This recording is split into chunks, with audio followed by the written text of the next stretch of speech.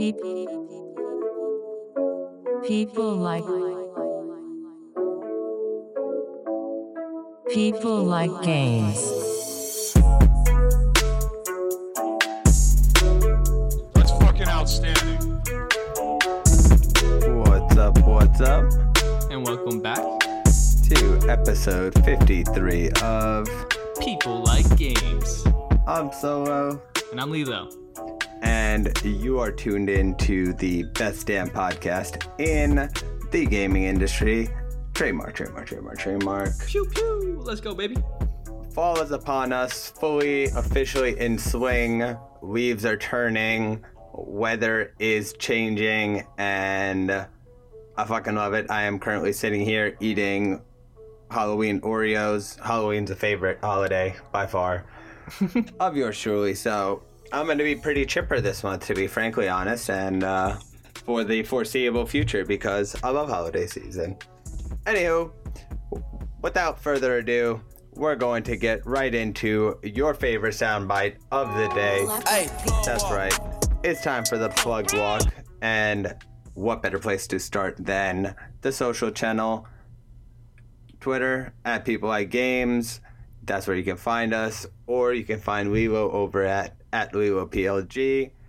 The Reddit is now officially live, finally. Bum, bum, bum, bum. There you go. Our / People Like Games. Check it out. We are going to be posting there weekly, and we're going to be pretty active. And if you listen to last week's episode, Beezus is going to be our moderator over there. Moderator. So he'll be pretty actively involved as well. But anyway, where can you find the show? Apple Podcasts, Google Play, Spotify, SoundCloud, Anchor, pretty much anywhere podcasts are available, minus Tidal, which we'll get there eventually, because the team is strong, the brand is strong. But In the meantime, we're going to stick into the here and now and kick it over to Lilo for Table of contents, baby. It's the talk. All right. So during this week of the 10th of October, you're going to be hearing a shorter episode. And that's something that Solo and I wanted to let you know.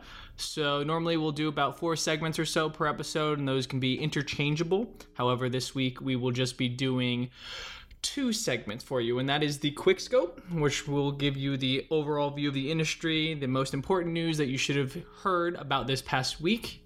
It could range anything from business adventures to gaming news and rumors coming up. We're going to be doing that, and then we're going to just finish it up, the short episode, with the final lap. And the final lap, we'll be talking about the news we've heard about the next-gen consoles, and more about that in a little bit. So speculations, yes, in essence. Essentially. Because why not? And there's a lot of news in the week that lends us the ability to speculate. There we go. Anywho, on to the top of the hour, and that is time for the bell. Quick scope. And let's get into this, because we have decided to finally cut the episode a little bit shorter. An hour 30, an hour 20. We get it. That's a whole lot of fucking time. Yeah, so, it's a lot of hearing us. Yeah, basically. So, yeah, I know that's the best part, and know, why cut it short then? So tough. Why cut it short? Because sometimes saturation works against yourself. And speaking of saturation, Nintendo has not reached that point in the mobile market just yet, but they may be making moves into that realm. And for our first story, that starts off with Nintendo patenting the Game Boy phone controller case. It's basically a case, more or less, that will go over an iPhone or an Android and serve as a Game Boy. It's probably going to be a USB controlled device. It's something that you've seen in a lot of controllers already, where I went to Comic-Con last year and they had these like foldable controllers that were USB connected, and it always made me think about streaming and why that would be the future, where the ability to take mobile phones and turn them into like sort of retro gaming devices was plausible.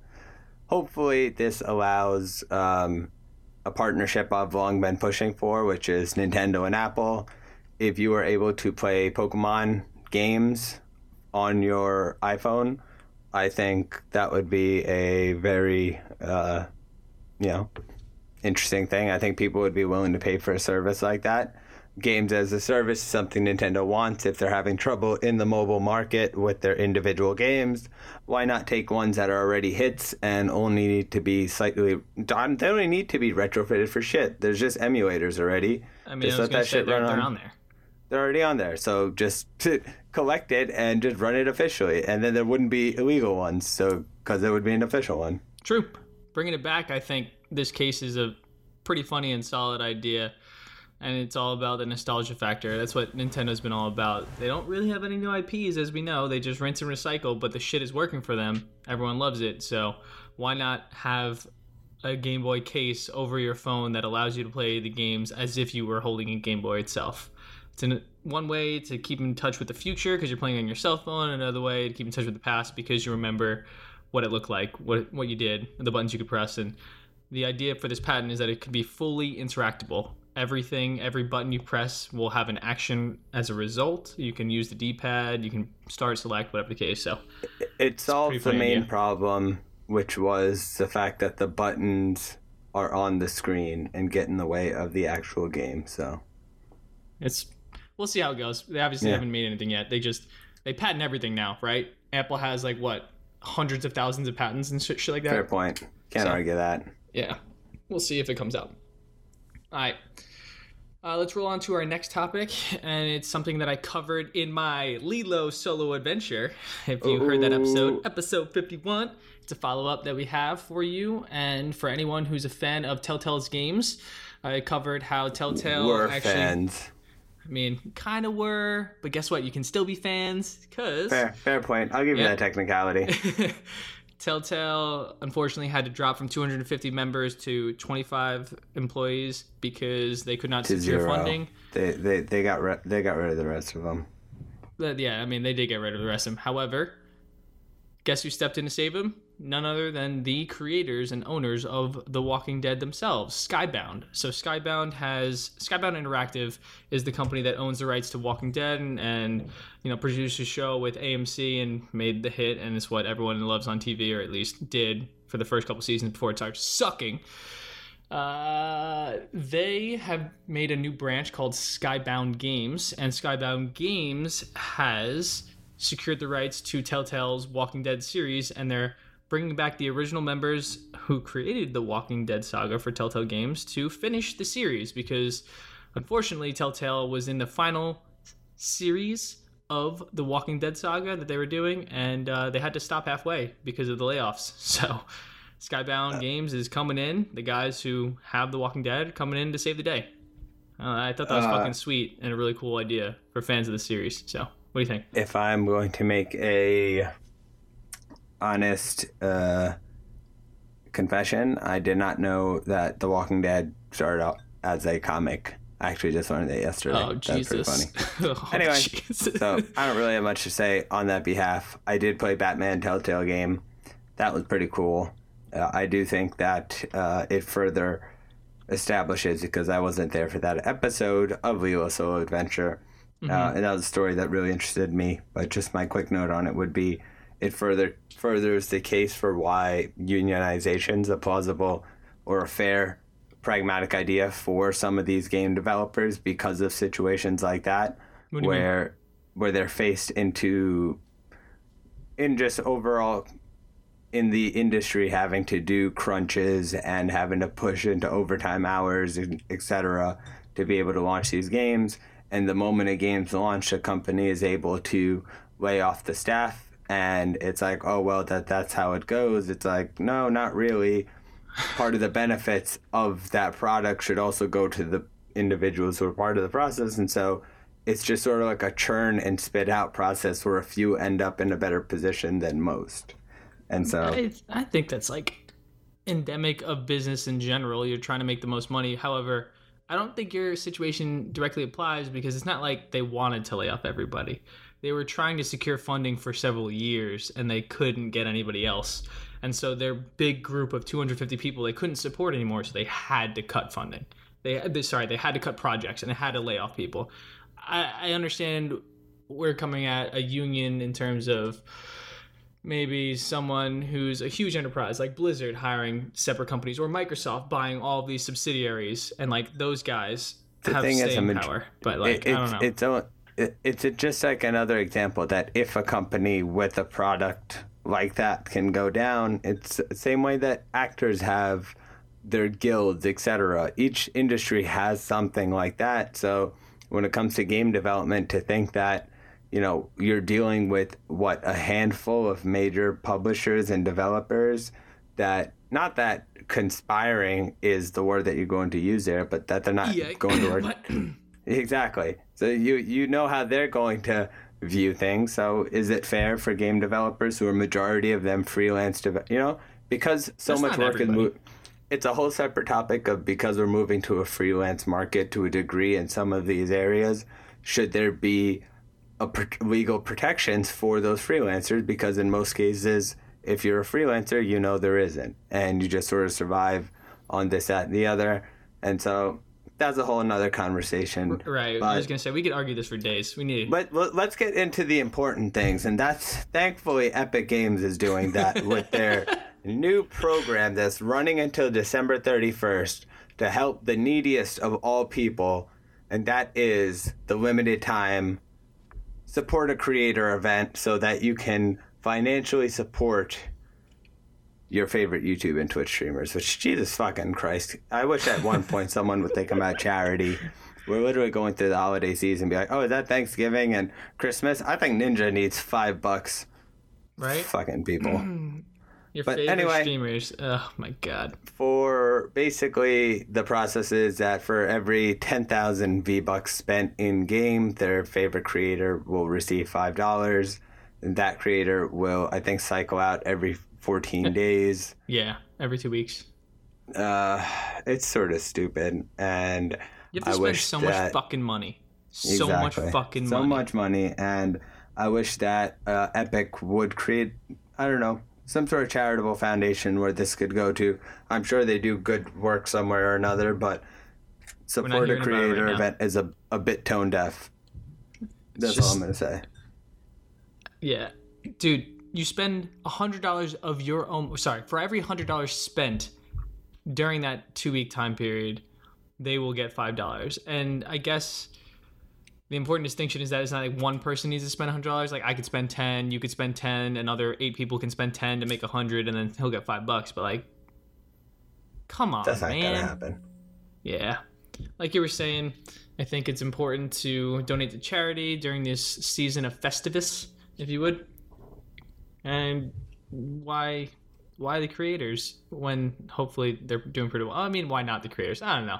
I need some fucking Halloween sound cues. It's whatever. Say it again? I just screamed out, I just need some fucking Halloween sound cues. It just hit me. This is Halloween. That's all that was in my head as we were talking. There you go. Continue. All right. Epic Games is making some other big news and big moves, rather, because it has just made its stance clear on cheating. Just kidding, they did it a while ago, but they did solidify their stance on cheating. So Epic Games has just acquired the studio Kamu, which is Helsinki-based company whose offerings include game security, game telemetry, and game management services.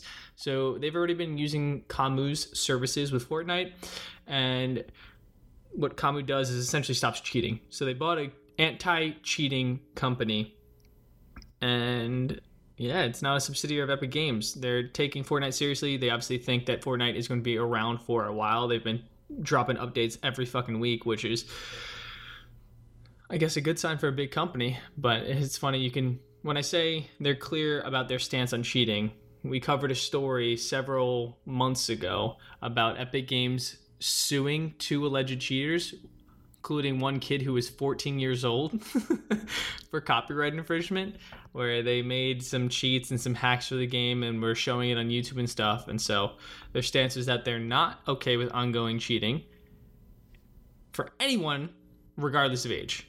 And the 14-year-old kid's mom tried to bring it up to the court and get the case thrown out because it was too young and didn't understand what it was doing. But Epic's like, nope, fuck that.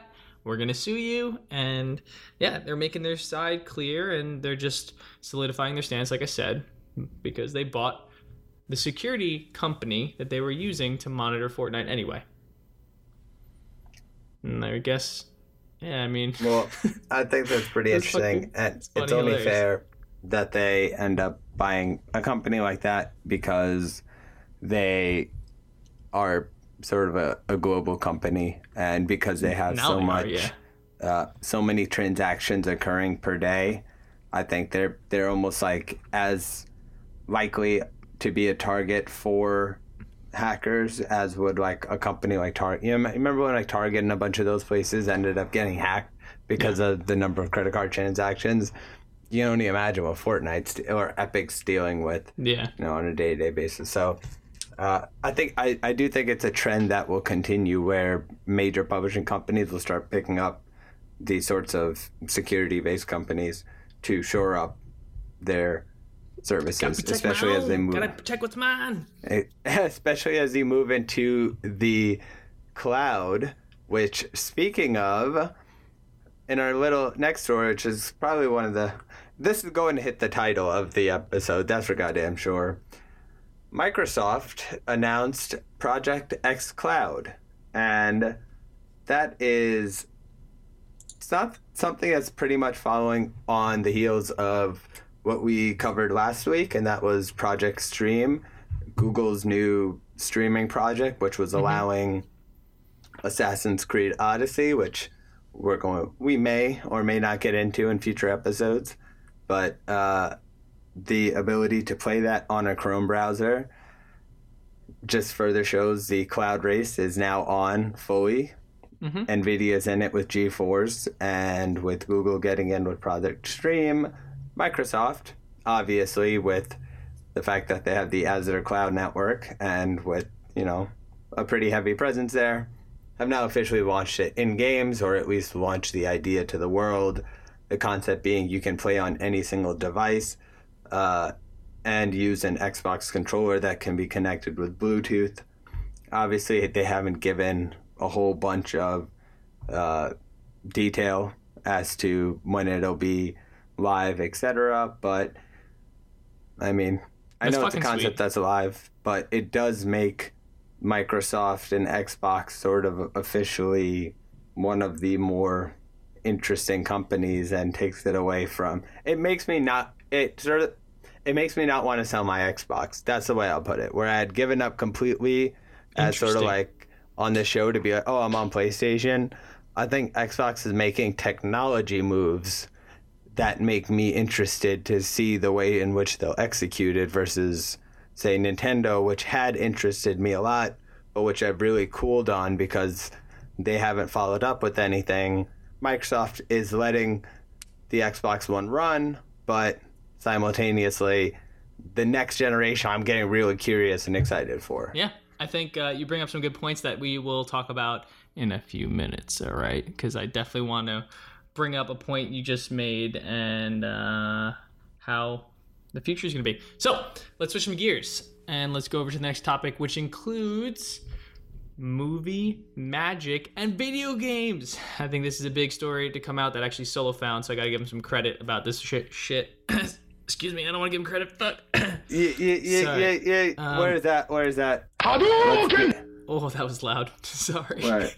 Sorry, Here we go. everybody. Do you really not That's a know? beautiful Because one. it is a All big right. deal. I don't even know I've what got it all was, my sound cues 'cause I clicked can't on hear it. that shit. Anyway, I'm talking about movie, magic, and video games because it has just been announced that there will officially be a Monster Hunter live-action movie adaptation that Capcom has confirmed.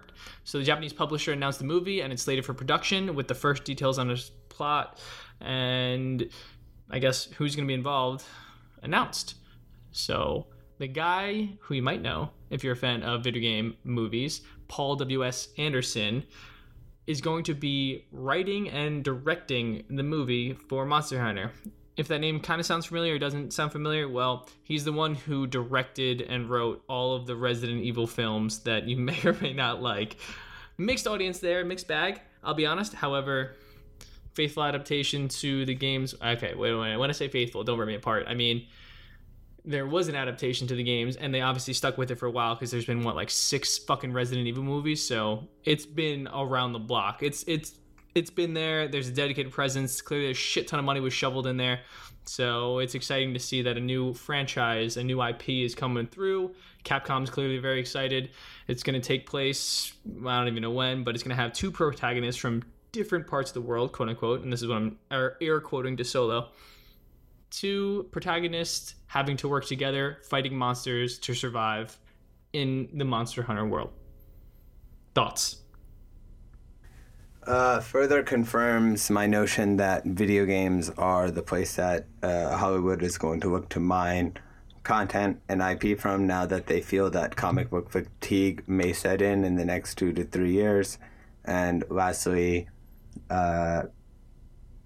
it's going to suck probably. Yeah. I will agree with that one. I'll be honest. It's probably going to suck. However, further confuses me as to who the fuck decides what IP is worth making into a movie, but that's neither here nor there. It's all about Let's get into, Lilo, one of Solo's favorite topics, and that is legals, because that becomes a long-running case that I can keep following up on. And this one is very interesting in particular, and that is that Sony has decided to sue a California man for selling jailbroken PlayStation 4s.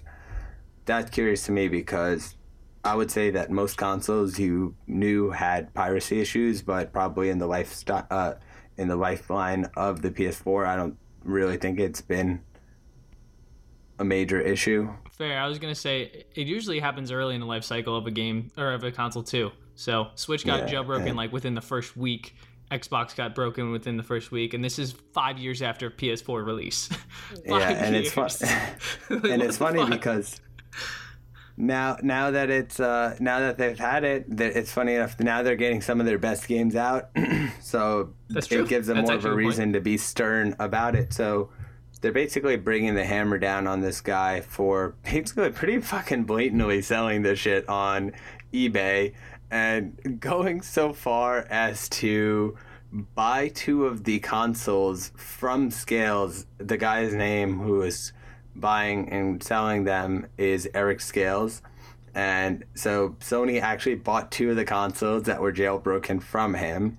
And if you go to his website, he gives you printed instruction copies showing you how to install illegal copies and encourage people to enjoy all games free. On his website, Scales even displayed a skull and crossbones pirate flag and encouraged people to stop buying games. Now he can't claim he was modding PS4 for no reason, but I will say to our man, Eric Scales, That's fucking right. outstanding. You get a that's fucking outstanding and a PLG salute, because if anyone deserves the middle finger, it's some of these video game companies. And granted, this is a ridiculous way to go about it, and Sony probably has a pretty closed and shut legal case against this guy, and it's only a question of how much money they want from him. But that's hilarious, and so respect. That's about he knew it. he was playing with fire, I'll be honest. He knew he got close, and then he now finally he's getting burned. So Worth it. Worth it. Let's backtrack and go back to some Microsoft news that we just want to follow up with you on and give you the updates that we have found out. So sources from Kotaku have found out that sources Jason Schreier, actually, and we know who Jason Schreier is. But anyway. Book review, which, speaking of, we are going to be doing book review. Interlude. That reminds me. Don't forget to subscribe to People Like Games, Apple, Google, Spotify. You know the deal. Yeah. At People Like Games on Twitter. And lastly, Jason Schreier book review. Jason Schreier book review.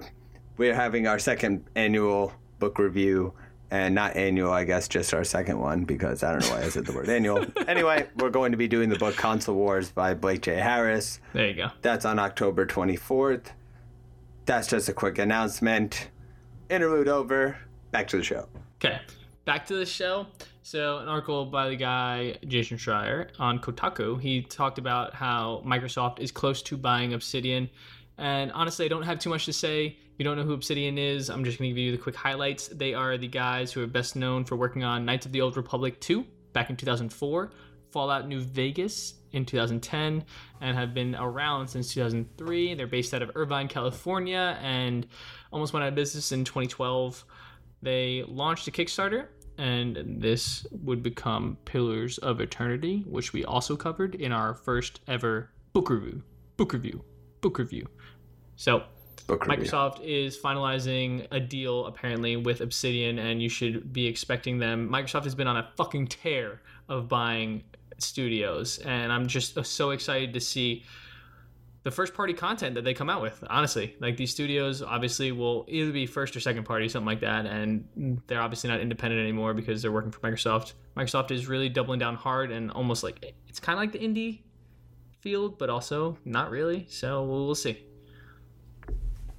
Yeah, we'll see sounds about right. But speaking of indie, but not really indie, because what's an indie that becomes a smash hit? I suppose it becomes established at a certain degree.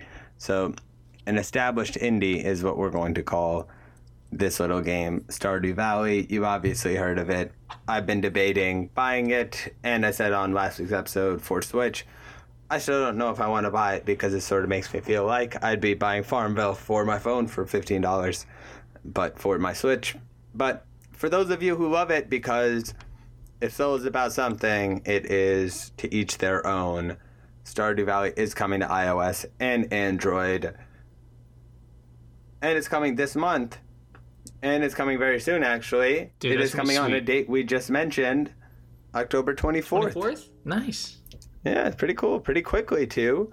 Not surprising. I feel like this has been a while in the making, but I am sure that they spent the intervening time between the game, I guess, setting it up for each, from porting it to each console, etc., and then when it came to mobile, they were probably trying to figure out a way to monetize it, if we're being frankly honest. So, dude, I don't know. When you say they, I know you just mean he, because I know he is definitely part of a company Eric now. Barone, yeah. Eric Barone's part of a company now. Eric Barone isn't establishing. Eric Barone isn't doing all of this himself He literally did anymore. it all by himself, though. I don't know. Yeah, in making the game.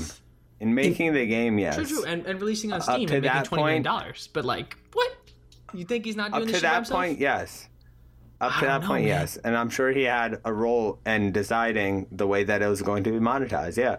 But I don't think he was the one that was sitting there, doing the swift development to create the game on mobile. He made the whole fucking game himself. I don't know. He literally did everything. This is a good thing to research. Let's follow up on this. That has no bearing on whether he coded a single word of the mobile version. I would say that it shows how dedicated and how precious this project is to him, how much he owns it, and if anything, the emotional value of, like, letting someone else do something with it. People, please just tweet at Lilo how silly this sounds. Just saying. You're kind of ridiculous. You're thinking only in terms of money, not in terms of emotions, which I think half these people who make games is all about emotions too. Fucking the God of War director that we talked about the other day. He was crying from his reviews. He's emotionally invested. I think Eric is probably the same thing. I would be thoroughly shocked if he was able to do... Actually, that's a lie, because he built the whole game by himself. So to say that, I'd be thoroughly shocked that he rebuilt the mobile one. All right, fair point. That is worth researching. Anymore. I'm going to grant that to you. All right. Okay. I withdraw my original protest and say fair point, because now that I'm saying it out loud, he spent 5 years. 5 years. I'm like, no way, he's not crazy. I'm like, oh wait, no, he is. He is crazy. He spent literally 5 years living on his girlfriend's like $60,000 salary. Crazy. I'm gonna grant that one. I'm gonna definitely take that back. But that's definitely a question I do want to hear more about. Yeah. I guess research project. Yeah. So on that note, let's Well, it's gonna make a lot of money. It's the best way to put it. Pretty much. It's going to make a shit ton of money. You know what else is going to make a shit ton of money? People love ports and remakes, man, and adaptations. They do, huh? You know what else gives credence to that statement, I guess you'd say, is the fact that Square Enix is milking this motherfucking cow that is Kingdom Hearts, that is very precious to both you and I, to death. Yeah, like it slowly makes me hate it. It's just so absurd where Square Enix is, I said Enix before, I know it's now Enix, but whatever. Square Enix is releasing a new game that is coming out October 30th that is titled Kingdom Hearts: The Story So Far. It's a new compilation of all those favorite games that you got in the Kingdom Hearts 1.5 that they released, the 2.5 they released, and the 2.8 that they released. Like, are you fucking kidding me? Kingdom Hearts 3 is coming out on January 25th on PS4, Xbox One, and PC. It's gonna cost $60, but the story so far is coming out on PS4 and it's gonna cost $40. I have no words. I have no words because I've already bought 1.5 and 2.5. I don't know if I should buy this, but I feel like I have to. But I'm addicted. I'm addicted to Kingdom Hearts. I have 2 words.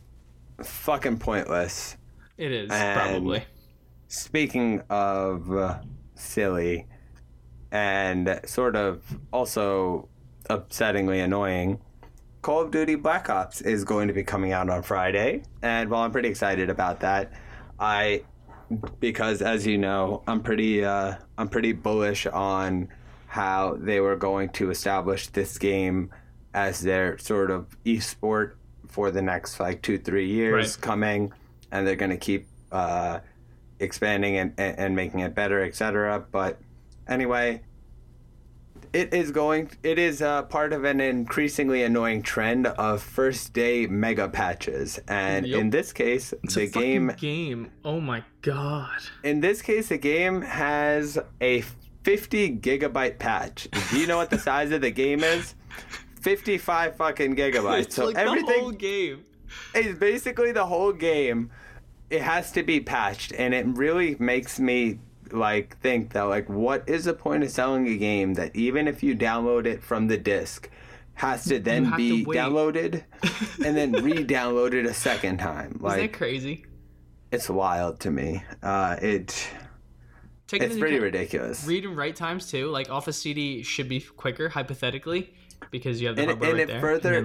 It further makes me more annoyed with the fact that if you buy a hard physical disc of a game and put it in, and Microsoft or something requires you to download the game on top of already needing to have the game in there to play it. It's what's the point of all this fucking redundancy? Isn't this supposed to be advanced technology?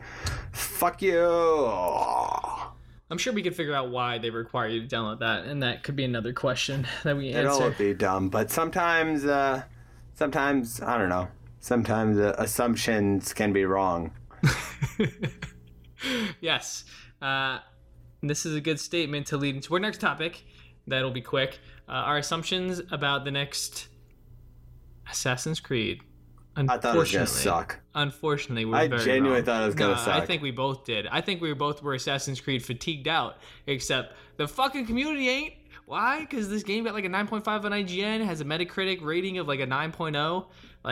That's an aggregate. I read the of all line, these things. the best RPG since The Witcher 3. This is disgusting. I want to say from what I know, because I haven't played The Witcher 3, that's a pretty big statement. Oh my god. It's insane that this game is apparently being touted as the best in the Assassin's Creed series of all time. And Insult to give to you some number 2. numbers. Say what? Insult to number 2. Yeah. It's an insult to Assassin's Creed in general. The first one was so mind-blowing. It was fucking crazy. But Assassin's Creed Odyssey launched last week, and it garnered 62,000 concurrent players on Steam, which is a 33% increase over Assassin's Creed Origins, which set a record at 41,000 concurrent players for Assassin's Creed last year. Oh my god. It's just... It hurts me. At some point, they gotta just launch a new fucking series because, I'm so tired of hearing the name. they're making money and they're doing well, and apparently you can do some cool things in this, and the story's really good. I don't know. I'm reading all these reviews. The funniest part, though, is that UK fans, they love their football. Assassin's Creed launched in the UK, only debuted at number 2 because FIFA stayed at number 1. Obviously, and I'd be playing FIFA, and FIFA sucks. I'm not gonna lie. Oh. And FIFA 19 is pretty whack. Anyway, closing this little quick scope out with an article that I had initially planned to make a part of a solo recommendation, but since we didn't have Lilo's game spotlight, I was like, fuck it. If we ain't got one personality, we ain't doing the other. Aww, so thanks, man. In the quick scope, we're going to finish up with a pretty cool article over on Game of Sutra by Bryant Francis, and that is an interview with the Insomniac's game director, Ryan Smith, to talk about the development of Marvel Spider-Man. It was super cool. It's something that we've talked about a lot. Lilo still hasn't played it, but yeah. If you have a PlayStation, you probably have. It has a lot of interesting physics features, in particular with the focus on the web slinging, and that's where they talk, or a lot of the focus of the conversation is on. Funny enough, there's just 2 or 3 points I just want to jump in on. One was how they talked about that Sunset Overdrive. While a lot of people thought that was a model for the movement, wasn't necessarily it, because Sunset Overdrive has a lot of very rapid fire movements, whereas they end up having a lot smoother motions in Spider-Man. And so a lot of what they ended up having to do was to create a sort of momentum of movement based on how they were swinging. And that was based on like a parabola of the way that Spider-Man is going to swing. And so That's pretty sweet. The way that then they had to just change up the feeling of speed when you were going from a swing to changing directions to jumping early in a swing to jumping off a building and sort of getting the speed movement that, you know what I mean, when you're diving down a tall building. Exactly. Gravity, that kind of shit. All those things, scaling the world. And lastly, about how if you've seen a little bit of the gameplay functions, there are a lot of gadgets in there. And one of the things that helped them was Ratchet and Clank, and they said a lot of the work that they did on Ratchet and Clank helped make them able to seamlessly sort of integrate it into the game. Yeah, and so a little surprising. Like I said, super excited to see the second one, and let's all hit up Lilo at Lilo PLG and tell him to go buy that game, because he did finally beat God of War 2. So I did. Let's give it up. Let's give it up. Round of applause. Round of applause here. It was anyway, a long time coming. Long time coming. We're going to do a review. We're going to do like just a long episode talk. Let's beg Corey Barlog to be on the show. Please, sir. Please, sir. Please. One more interview, sir. Yeah, right. You should do it. Do it, Corey. Hit us up. And Uniqlo, I love you, but your shipping's taking forever. Oh, no bueno. Coming over from Asia, no man. Bueno. No joke. No bueno. So, Anchor, hit us up. We're still looking for a representative.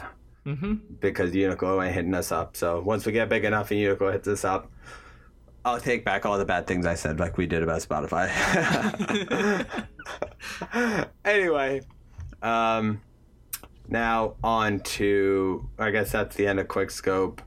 On to, I guess, a little bit of, that's right, an extremely short final app, I suppose, and that's just to sort of speculate a little bit about next consoles. And so I'm going to pose it to you, Lilo, as a question, because it's something I've been thinking about all day.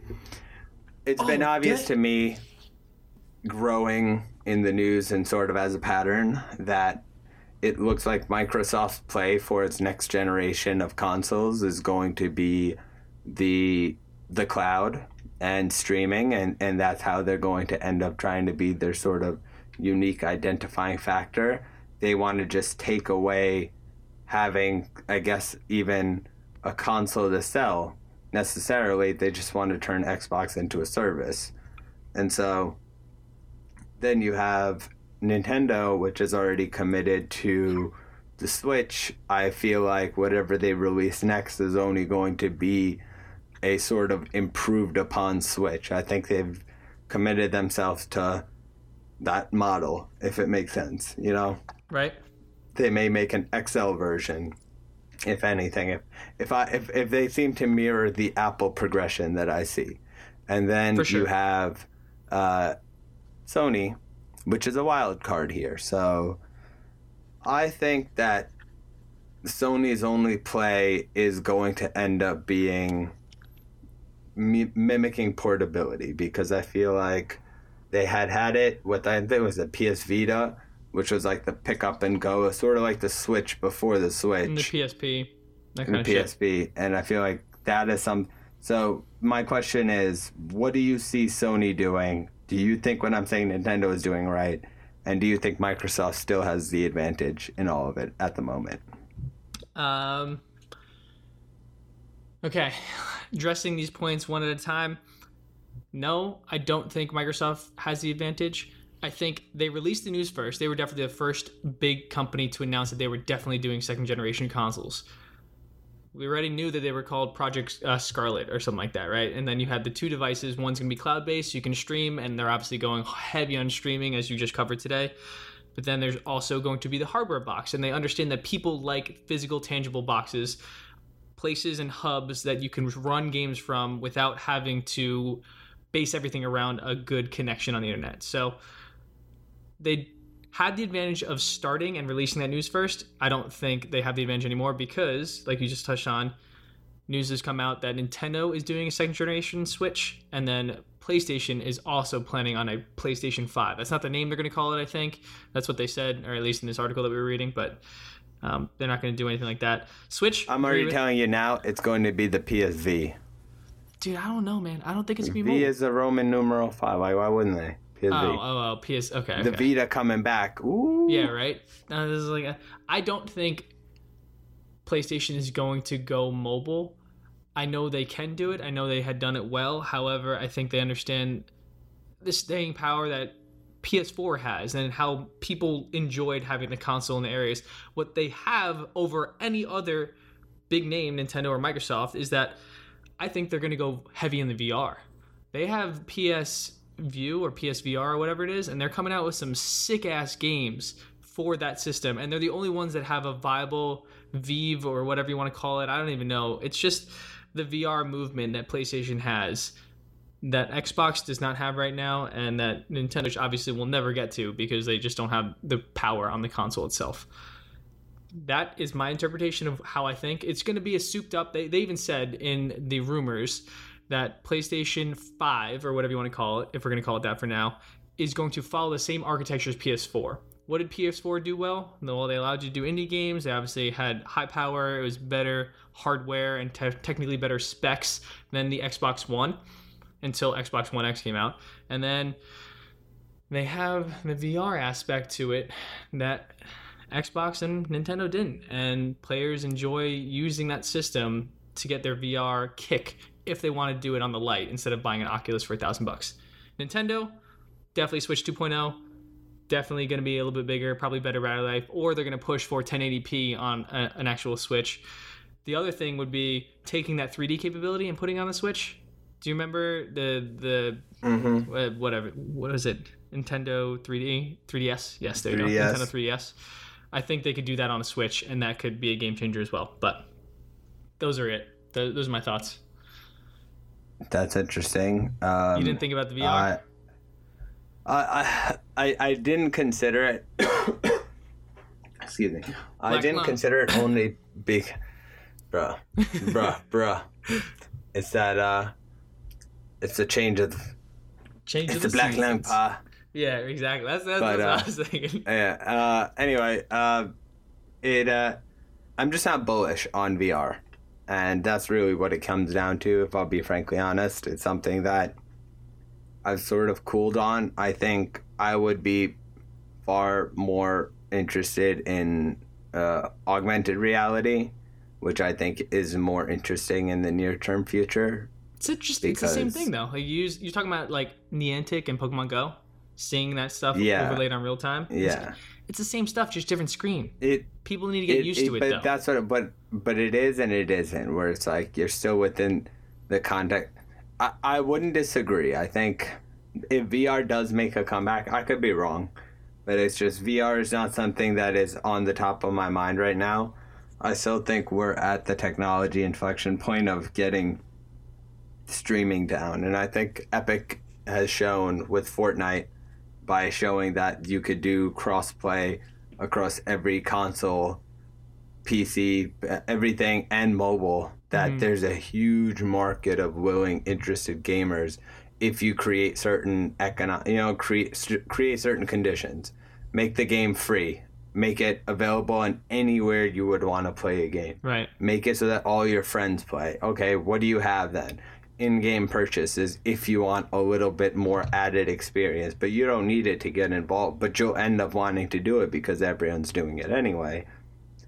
Microsoft is like, oh shit, so instead of having to be like, yo, buy our $400 console if you want to play, it'll be like, just sign up for our service, and then a lot more people will be like, oh hell yeah, I'll sign up. So it'll be $10 to sign up for the Xbox service on top of $10 to sign up for the Xbox Live on top of $10 for the Xbox Live game. It's like that. It's like that program that came out for underdeveloped areas. It'll be like your phone. You'll be paying like $50 a month to be able to game sort of unlimitedly. Right. I gotcha. And you'll be a sucker because you could have just paid $300, $400 down. But instead we'll be like, hey, it's monthly, so it's cheaper. Another good point we probably haven't been giving enough credit to is that, like, what you're saying right now is only going to be possible if people have the technology available to them, and that's where the commercial world comes in, where technology is just advancing at such an aggressive rate. Everyone's going to have internet in the United States of America, in like first world countries. Everyone's going to have cell phones. Everyone's going to have a computer, at least a lot of people. Very fortunate individuals do. I'd say a majority of people will. And Microsoft will only be as viable as the commercial industry allows them to be, but yes, it is progressing in that direction where everyone's going to have access to all this shit, and it's going to be, they're trying to make internet access, a human right, I think. I think that was like a thing. They're trying to open the funnel because they figure they'll make more money by opening the funnel than by closing it off. Right, then by shrinking it into one console area or one PC, that kind of thing. But like, I do think commercial success in technology and technological advances in the commercial area are going to facilitate these changes in the gaming industry for sure. I think that's without a doubt. It's just whether or not you still want to stick with consoles or not, like you said. Interesting point. Yeah, but you also make a fair argument that the PS4's popularity, even at a later stage, makes the case that Sony could literally replicate the sort of console, the home console status that they've just done their whole right, because they've been dominating. They're clearly dominating. They'll just be like, exactly. Nothing's wrong with it. It's like, yo, we're fucking Sony. So we're going to make it better. Rock. And that's a bit exactly. Like, why wouldn't you buy it? We're just doing the same thing, but better. Every time. Why wouldn't you buy it? Exactly. You know that thing you really love? Here's a better version of it. Oh, well, fuck yeah. Well, fuck yeah. It's like, all right, well, it's not the newest thing, but it's new as long as it looks cool. I'm buying all the new consoles. I'm fronting, so that's not the point. But true. It's always fun to speculate. Anyway, I guess that's about all we got for you all for today. A surprisingly short, smooth, and fun episode. Mm-hmm. It's nice to have a lot of energy when the show's short and doesn't have to get pushed all the way out. All right. To twice its pace. But anyway, thank you as always for listening. You obviously know where to find us, and if you don't, ask your friend's mom. We're her favorite new podcast. Hey, wait. Let's get them both. Let's get them with them. Hit them with it. Both of us. Is that it? I love it. Yeah. Okay. Yeah. You already know. There you go. That's the double Hadouken. That's Double Dragon. And it's A Squad, like we said. Same show next week, Wednesday, as always. But the 24th, we are going to be rocking with a little bit of the book review. Cheer. And don't forget to check out the Reddit. Lilo, see us out. Yep. Thank you again for listening, like Solo said. And we'll see you next week. Peace.